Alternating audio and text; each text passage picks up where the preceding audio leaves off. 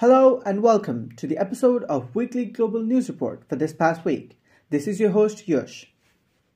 NATO denounces Russia's dangerous nuclear threats. After Vladimir Putin decided to place tactical nuclear weapons in Belarus, NATO denounced Russia's dangerous and irresponsible rhetoric. The organization stated that it was closely monitoring the development and that it would not be changing its own nuclear policy as a result of the action. Megastrike in Germany stopped public transportation. Germany is experiencing one of its largest strikes in decades as staff at airports, ports, railways, buses, and subways stopped working for 24 hours. The strike was called by two of the country's largest unions, Verdi and EVG, demanding higher wages to help with the rising cost of living. The strike has also resulted in the cancellation of thousands of flights, including flights at Munich and Frankfurt airports, affecting about 380,000 passengers. German Minister of Interior Nancy Faeser said she was optimistic that an agreement would be reached this week. Ex-student fatally shoots 6 people at a private Christian school in Nashville. 3 children and 3 adults have been fatally shot in a shooting by an ex-student at the Covenant School, a private Christian school in Nashville, Tennessee. The suspect, Audrey Hale, 28, was a former student of the school and was armed with 3 guns, including a semi-automatic rifle. Hale was shot dead by the police, and officers believe the motive for the shooting could have been resentment towards the school. Former President of Brazil, Jair Bolsonaro, returned to his country.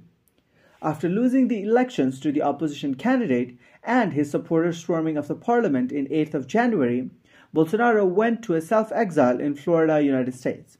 On 30th of March, he landed to the capital Brasilia on a commercial flight. He is now facing an investigation about his alleged involvement in the riot that took place in the 8th of January, in which Bolsonaro supporters refused the election victory of the opposition candidate Lula and stormed the parliament. Donald Trump indicted by grand jury over hush money payments to Stormy Daniels.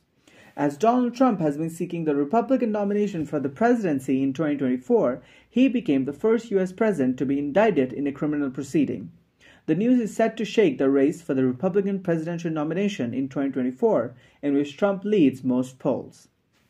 Russia's alleged deal with North Korea for weapons in exchange for food raises concerns. According to the U.S. National Security spokesman John Kirby, Russia is sending a delegation to North Korea to offer food in exchange for weapons, violating UN Security Council resolutions. This move comes amidst ongoing war in Ukraine, which has significantly affected Russia's ability to replace destroyed weapons.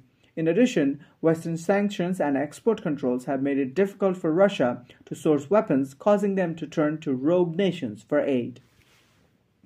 Pope Francis to resume his responsibilities after hospitalization. The 86-year-old Pope was admitted to the hospital on Wednesday due to breathing problem at Rome's Gemelli Hospital.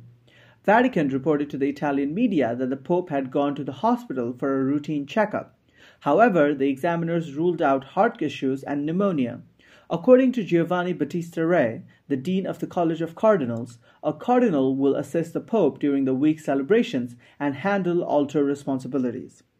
Russia assumes UN Security Council presidency amid controversy. Russia has taken up the presidency of the United Nations Security Council for April, despite urging members to block the move. This means that the UN Security Council is being led by a country whose president, Vladimir Putin, is facing war crime charges. Russia previously held the presidency in February 2022 when it launched a full-scale invasion of Ukraine.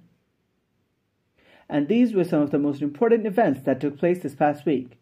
Thank you everyone for listening. Don't forget to tune in next week to the Weekly Global News Report.